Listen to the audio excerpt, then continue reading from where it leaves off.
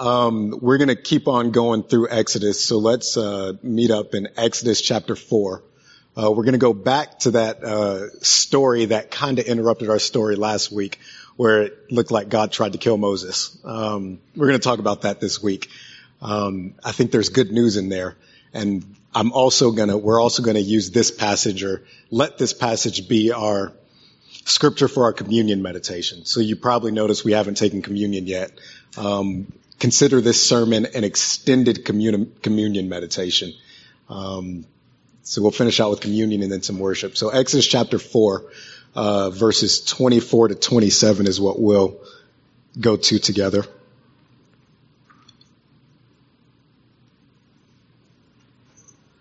You there? Let's stand together. Only 3 verses, so you won't be up that long. I know the past few weeks have been like a chapter and a half each Sunday. So this is after Moses leaves the mountain with God and is on his way to Egypt with his family. And it says, "At a lodging place on the way, the Lord met Moses and sought to put him to death.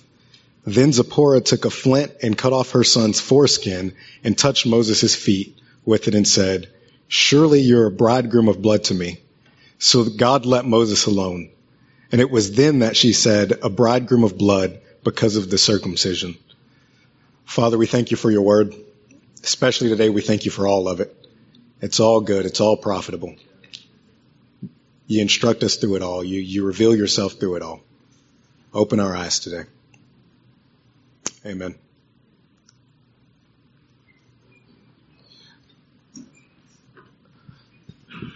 So over the past 7 or 8 years, I've found myself in multiple situations where I've had to address situations where I've had to play mediator or walk somebody through a conflict resolution process. It first started in about 2012 or 13 when I became the recreation guy for a after-school day program for 1st to 6th graders. So almost every day, whether it be in the gym or in the field or on the playground, I'd have to approach a situation to where 2 young kids are fighting, and I think, okay, 1, I've got to do something about this. So 2, I'll get closer and I'll ask some questions, and those questions will hopefully give me answers that'll help me formulate an action plan. So I did this at this day center. I did it when I coached basketball for College Heights. I did it as an RA in my dorm. I've done this continually of approaching a situation, asking questions, forming an action plan after that. That's how I want to approach this passage today. From a distance, it looks like God and Moses have something going on. So I want us together to walk close to this passage, to ask some questions of God specifically, and then the answers of those questions, I think, will help us form an action plan of what we do with this passage and with what God's saying in this text. Sound like a plan? Great. So the first question we'll ask is, well, Lord, what's this about? What's all this actually about? And I think God, he would say, can I remind you that I'm a covenant-keeping God? That I'm a covenanting God. He jogged our memory by walking us way back in Moses' family line and sitting us down with Abraham. When God decided he wanted to reinitiate close relationship with human beings after the fall, he walked to Abraham's house and started a covenant with Abraham and his family. A covenant in the simplest form is an agreement. So God made an agreement with Abraham and his family, and it's in this agreement that God stepped back into close relationship with humanity. And through this covenant, God has been in close relationship with humanity for 3 to 4,000 years now and counting. God comes into close relationship through covenants. He's a covenanting God. This is important for us to know that God is a covenanting God, because this means that God has a specific way that he wants to relate to people and a specific way that people can come into relationship with him. In a society where we're removed from from the ancient Near East in time and space, where covenant isn't a common thing, it's good for us to remind ourselves of this. Especially in a place where spirituality and religion can be seen as an expression of the individual. I have my own way to connect with God and it's good. And these people over here have created their own way to connect with God and it's good. And we have our own special ways. And who are you to say one way is better than another way? And who's your God to say this way works and that way works? As long as we're trying our best and doing good and feeling like we're connecting with God, it's all good. So who are you? I heard a preacher say this once. He said, God's not exclusive, but he's specific. He's not exclusive in who can come into relationship with him. He's just very specific on how you come into relationship with him. It's through his covenant. He's invited all to the giant house party, but he says, you got to come in the house the way I said you come in the house. If I say you come in the house through the front door, you can't go through the back door. You can't come in through the window. You don't slide down the chimney. No, everyone can come in, but you got to come in the way I said come in. We don't relate to God on our terms. We relate to him on his terms. We don't come to him as we want to come. We come as he tells us to come. He's a covenanting God. And so this covenant, it involves God giving and it involves God requiring. On one, God, he promised to give Abraham and his family all kinds of blessings. One of my favorite preachers, Augustine, he said, out of all the blessings that God promised Abraham, the greatest of those blessings is himself. So think of it almost as like a marriage type thing, but on a greater level. Some of you who are married, husbands, wives, you got a lot when you got married. You got a house, some of you got a car, some of you got a dog, some of you got a new whole half of the family, some of you got some surprises, some of you got a better credit score, some of you got a lot of stuff when you got married. But the best thing you got when you got married was that person you got married to. Moreover, you got that person in a way that other people don't get that person. You got them wholly. You got them in a way their parents didn't get them. You got them in a way their best friends never get them. You get this person in a more intimate way than anyone else gets them. This is how God covenants with people. It's a marriage type relationship to where he says, the greatest thing I'm giving you is me, and I'm giving you me in a way that others outside of the covenant don't get me. Listen to what he tells the people of Israel. He tells them in Exodus 19, we'll get here in a few weeks. He says, the whole earth is mine, but I will be yours and you will be mine. All of it's mine, but we'll especially be in relationship with one another. And that's the blessing. Let me parenthetically pause and say, some of my friends, if I'm going through it right now, I'd remind myself because of this, because God giving himself is his greatest blessing, then I'm always blessed. The car keeps breaking down. I might have been laid off from my job. I might be getting sick, but that doesn't mean I'm not blessed. No, I'm blessed because being blessed is about who I have and not how things are going. So give me God and I'm good. Give me God in sickness and I'm good. I don't want to minimize, but I'm just saying God's the greatest blessing. Give me God and a broke down car and I'm good. Give me God and a fallen in house and I'm good. I'm always blessed. So he gives blessings. Then he says he requires circumcision. So circumcision, it's a personal process because it's aimed at the most personal part. I think most males would agree, the most personal part of the male body. Your reproductive organs. It's painful because it involves, well, in Abraham's day, it involved taking a stone probably that was cut off into a spear and cutting the foreskin off of the flesh.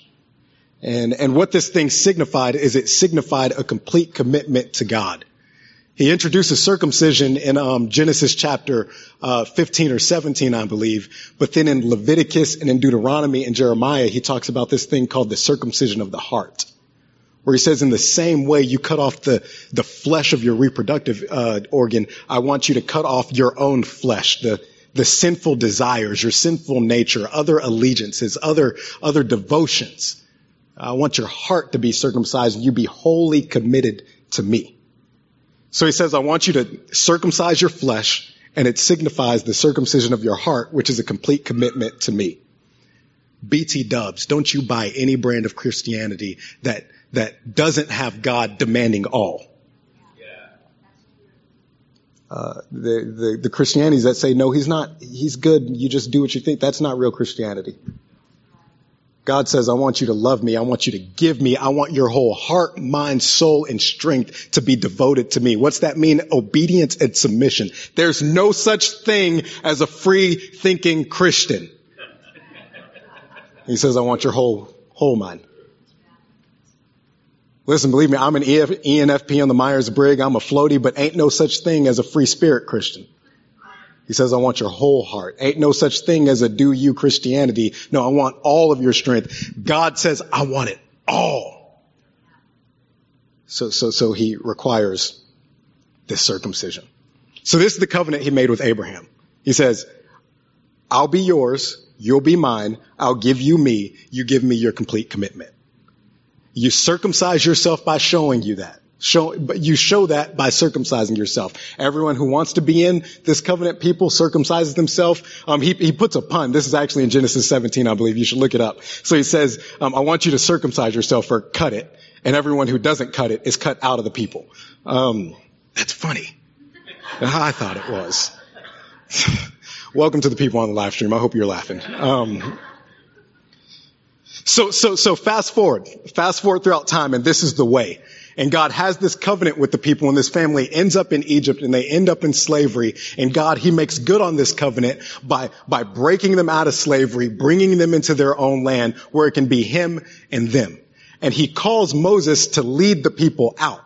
So Moses and his family, they pack up, they head back into Egypt to pick up the rest of the Israelites. They stop at a hotel, and someone in the family isn't circumcised. We know for sure that Moses' son wasn't circumcised. Because that's the one who his wife circumcised. But there are scholars who believe Moses might not have been circumcised himself. They think, well, maybe when Moses was a baby and Pharaoh was trying to kill all Hebrew boys, Moses' mother never circumcised him to hide his ethnic identity so he could live. And some people thought that, well, maybe if Moses was circumcised, it was only a halfway circumcision because the Egyptians practiced a half circumcision. And if Moses grew up in the palace, then maybe that's what happened to him. Whatever it was, Moses might not have been circumcised and his son definitely wasn't. And so God, in the middle of the night, it says he seeks Moses' life. He probably made Moses extremely sick, as if to say, you're not walking a mile further into my covenant blessings without fulfilling my covenant requirement. I want you to be circumcised. But God, this is Moses. You just spent a chapter and a half, Lord knows how long that was in real time, convincing him that you were going to use him and you wanted him to be your deliverer. I don't make no exceptions. But God, his mom didn't circumcise him to save his life. I don't make no exceptions. Maybe he forgot with his son. It's been a crazy past 80 years. He's been on the run as a fugitive. I don't make no exceptions. I think it's good to know that God makes no exceptions. Not only with his circumcision command, but with all of the things he says that he wants his people to do, God makes no exceptions. I'll be the first one to raise my hand and say there are times where I live my life, the closer I get to Jesus, as if he makes exceptions for me because I'm special. God, they're really hard to love, and they did some stuff that really ticked me off. Surely you understand that I said what I said in the hateful, malicious manner I said it, right? God, this isn't a real example for my personal life. Let me preface that. God, we love each other in our hearts. We're married. Surely you're okay with how we've been in bed together. We're married in our hearts, not in real life. Surely you're okay with it, right? God, that conservative and the progressive, they're ridiculous and they deserved me to slander them on Facebook. Surely you're okay with Let me tell you about my senior year of high school. I went into my senior year of high school, and I thought I'm gonna just waltz my way through. I'm gonna be spirit led away from homework and into recreational activities, and I'm just gonna waltz my way through and not do anything. How'd I get there? I said, well, 1, I'm a senior. 2, I was All-State honorable mention as a junior, so I'm probably gonna be All-State as a senior. And 3, I'm me. So why not do it? That's why I'm going to do it. And so this is my plan. In October, right as basketball season's starting, my coach sits us down in the locker room and says, here are the new rules for this year. You got to have a C average in everything. Nothing below a C in any class, or you don't play and you don't practice. And I think, oh no, what thou meanest this? This means that I'm not going to be able to be spirit led away from homework and waltz my way through school. And I'm here to say, after much prayer and fasting and deliberation and consulting wise counsel of teammates, I decided to continue to be spirit led and persevere in my procrastination and not touch any schoolwork. So a few weeks later, we're in practice and I'm stretching. The captain behind you, leading everybody in stretches. And I hear a voice from the back of the gym. Jerron, what are you doing? I'm stretching, coach. You got an F in math. You got an F in English. And you haven't been to debate class this year. You're not stretching. Come sit down. And so then I'm arguing, but coach, I'm a senior. Coach, I'm going to be all state this year. Coach, I'm me. I'm special. He didn't let my special self slide. He said what he said. I want to be extremely specific with you, Christian. He's not letting your special self and your special situation slide. He said what he said. I don't care how angry they made you, how maliciously they treated you. He said, I want you to love those who persecute you. I want you to pray for your enemies. I want you to speak the truth in love. Speak only what is good for building up. I want you to be patient. I said what I said. I don't care how bad last year was financially. I said, I want you to be generous. I don't care how ridiculous they might be politically. I don't want you to slander them. I said what I said. So this is how he treated Moses. This is what his dealing with Moses was. He had this circumcision. He had this covenant where he said, I'm gonna bless you and I want you to be circumcised and no exceptions. I said what I said. And so the next question is then, God, you're about to kill him over that though? I think he'd say, it's not what it looks like on the surface. Let's go back to high school. My junior year of high school, I went to a Christian school. And me and my friends, we didn't like the education we were getting in our Christian school. Specifically in Bible class. So, and now I'm a preacher. So we decided to self-educate ourselves during Bible class, which ended up being 10 months of us going on a scavenger hunt through the scripture of all the stuff that we thought was cool. So the first thing we found is we turned, like 2 pages in Genesis, and after God's good creation went bad after the fall, and there are these Nephilim walking the earth and everybody was wicked. And then in an instant, God sent this flood and wiped everyone out minus Noah and his family. We were like, that's kind of cool. The next story we found was Korah's rebellion, where there were some 250 community leaders in the wilderness didn't like that God chose Moses to be the leader. So they did the American thing and formed a committee, and then they did the American thing and protested down at City Hall and made sure that Moses resigned. And God said, well, I'm the one who chose Moses, so this is an offense against me. And then the next day, God opened up the ground and swallowed them in the ground right there and then shut it back. And we were like, that's really cool. Then there's that story in Acts where the emperor was acting foolish, so God had him eaten up by bugs. We're like, okay. Then the last one was in Acts chapter 4, I believe, where God moved on the church mightily and greatly, and everyone decided to be generous and sell their property and give it to the church so that those who are in need can have provision. And then Ananias and Sapphira, they thought, well, we need to be good stewards. So they didn't give all of it. They only gave some of it and said, we gave all of it. And then Peter said, you didn't lie to us, you lied to God. And then they dropped dead right there in the middle of worship. And we were like, okay, God. And that's when we made the mental note to never lie on church property. We only lie at home now. 10 months, I don't remember a single Bible lesson, but the one thing that became apparent to me was that if God wants to kill somebody, he can kill them on the spot. So I want to take that truth and carry it into our story. It says God sought to kill Moses. If God wanted to kill Moses, he would have killed him on the spot. So maybe this is more than God trying to kill Moses. So look at the pattern of this. It says God sought Moses' life. Zipporah circumcised the boy. God let Moses alone. I don't want to go deep into it, but the Hebrew language, it almost gives a word picture where he said God pressures Moses. Moses gets circumcised and God eases up. He lets go. He pressured Moses. This change was produced. This thing that Moses was supposed to have done all along finally happens. And then God eases up. It looks like God pressured Moses to produce repentance. That sounds a whole lot like 2 Corinthians 7, don't it? Paul is talking to these people he says they were grieved, distressed, mentally distraught. And Paul says that there's this thing called godly grief. And godly grief leads to repentance unto salvation. He says, I'm not happy that you were grieved. I'm just happy that the product of that grief was repentance. This is how God does. He loves us as children as he applies pressure to produce repentance in us. It's almost like you ever had a broken nose snapped back into place. That thing's all crooked and out of line.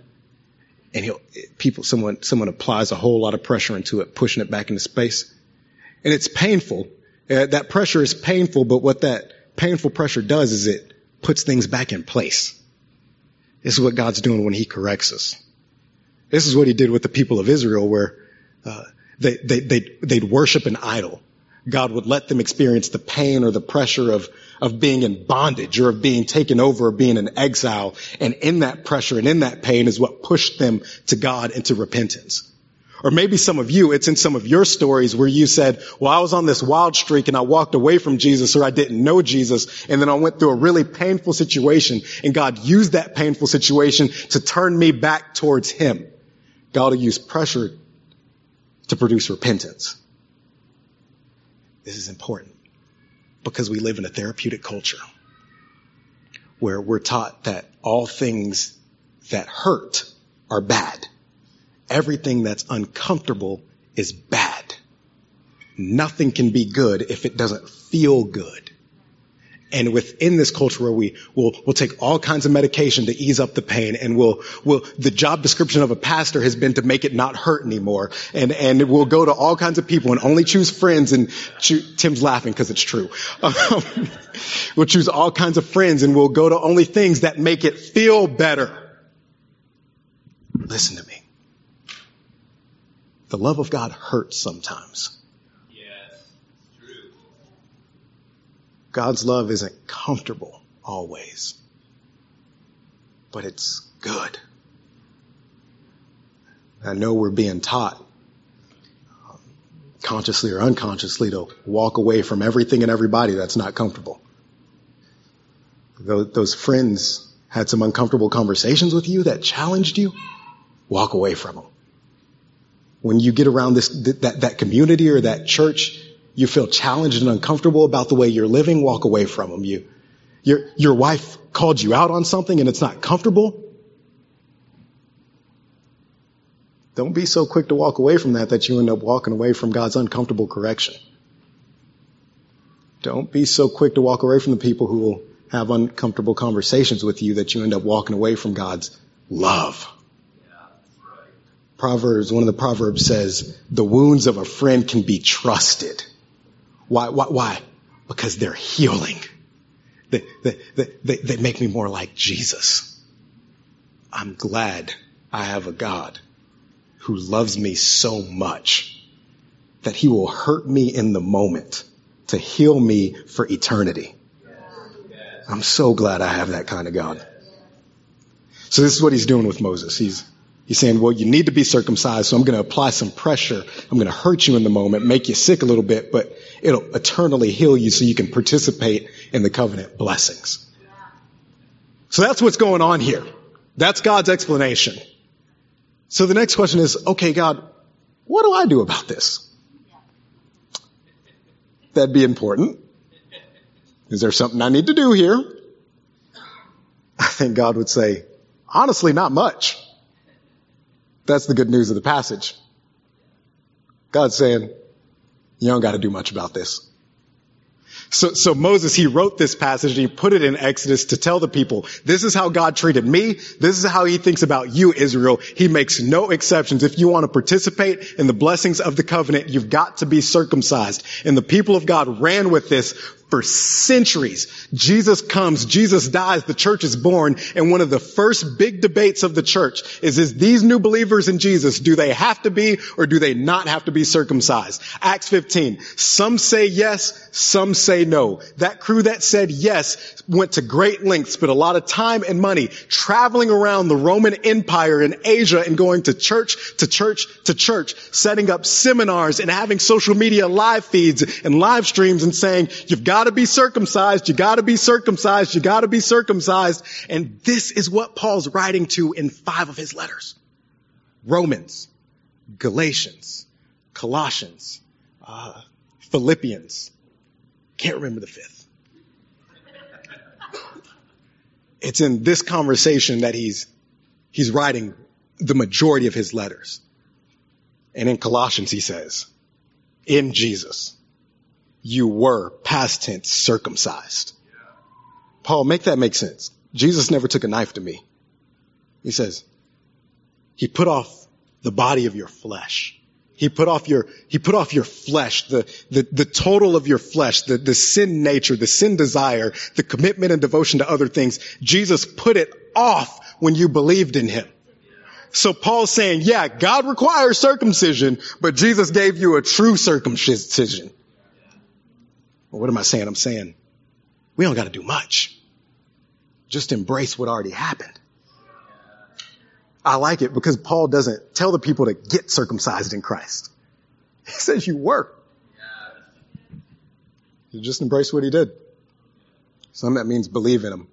We heard that call already today. If you haven't believed in Jesus, if you walked away from Jesus, you can believe him again. We have that text number we're going to throw up after this. I'd love for you to text that. I'd love for you to come talk to me. Talk to one of the people over here who will pray later. Believe in Jesus. For the rest of us who have believed in Jesus, just rest. Just rest. Maybe that rest looks like reminding ourselves so. Just reminding ourselves of what he did. When Paul in this Colossians passage, when he talks about Jesus' circumcision versus the physical one, he calls the physical one a circumcision made by hands. We don't got people, I don't think we have too many people running around telling us to circumcise ourselves, but I think there are people running around with other forms of circumcision made by hands. Other signs and processes and practices where they say, you've got to show this before you're really in God's blessed people.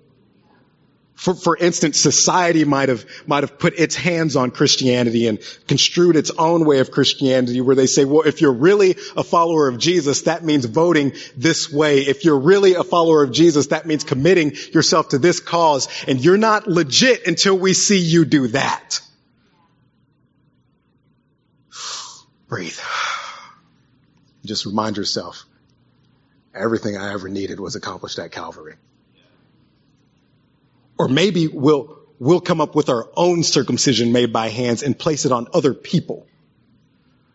A few years ago, I had someone in our parking lot in this church say to me in a conversation, they said, there's no way you can vote this political party and be a Christian.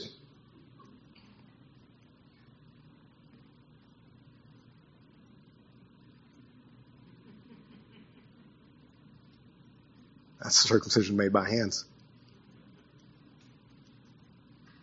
And we'll come up with certain standards or processes or behaviors or signs that we'll require of other people that we'll say, I'll consider you legitimately in once I see you doing that.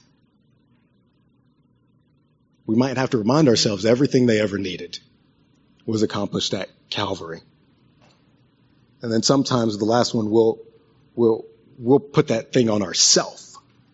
We'll see other people in the church. We'll see other people in the community and say, unless I look like that, unless I do that, unless I'm this, I'm not actually in. And I'm not talking about believing in Jesus. I'm talking about other stuff.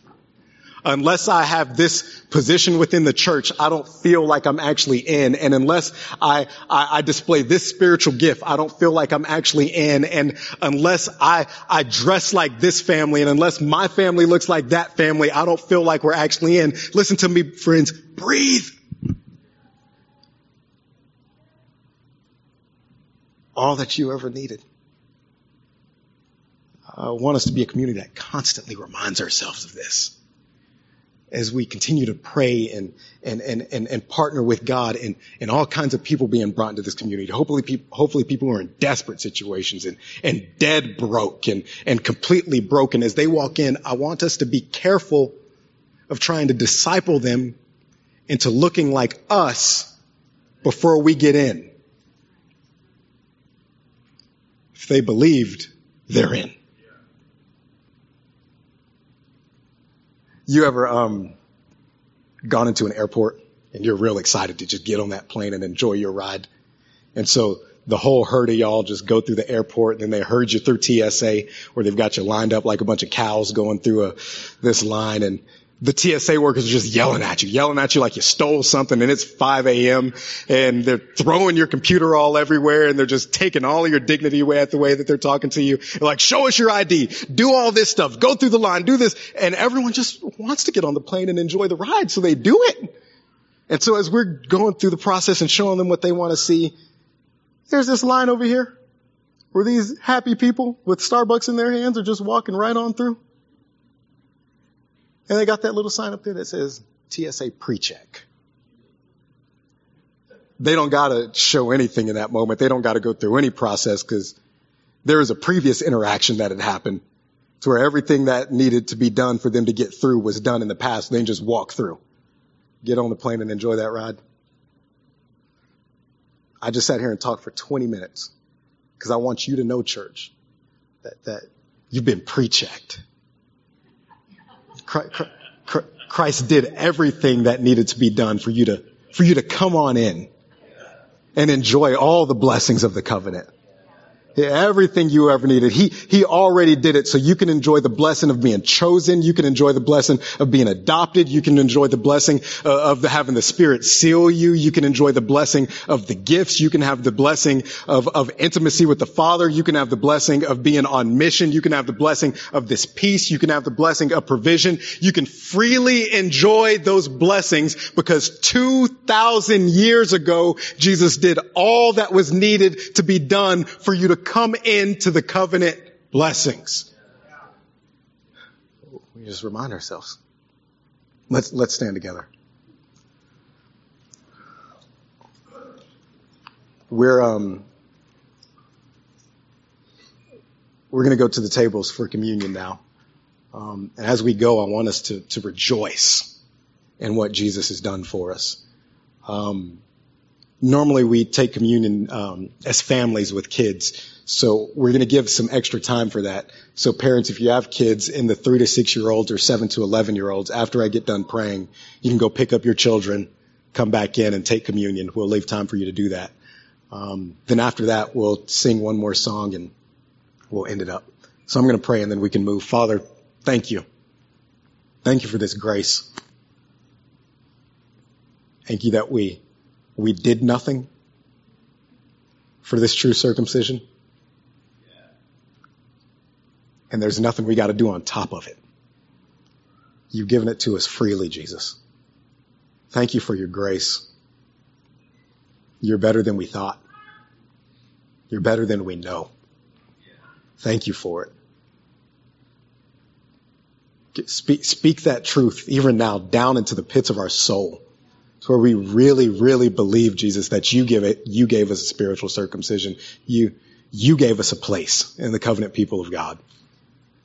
That the work was finished. Help us to know it. Help us to be a community that rejoices in it, that tells others of it, that treats others in line of this reality. That Jesus did it all. We thank you. Amen.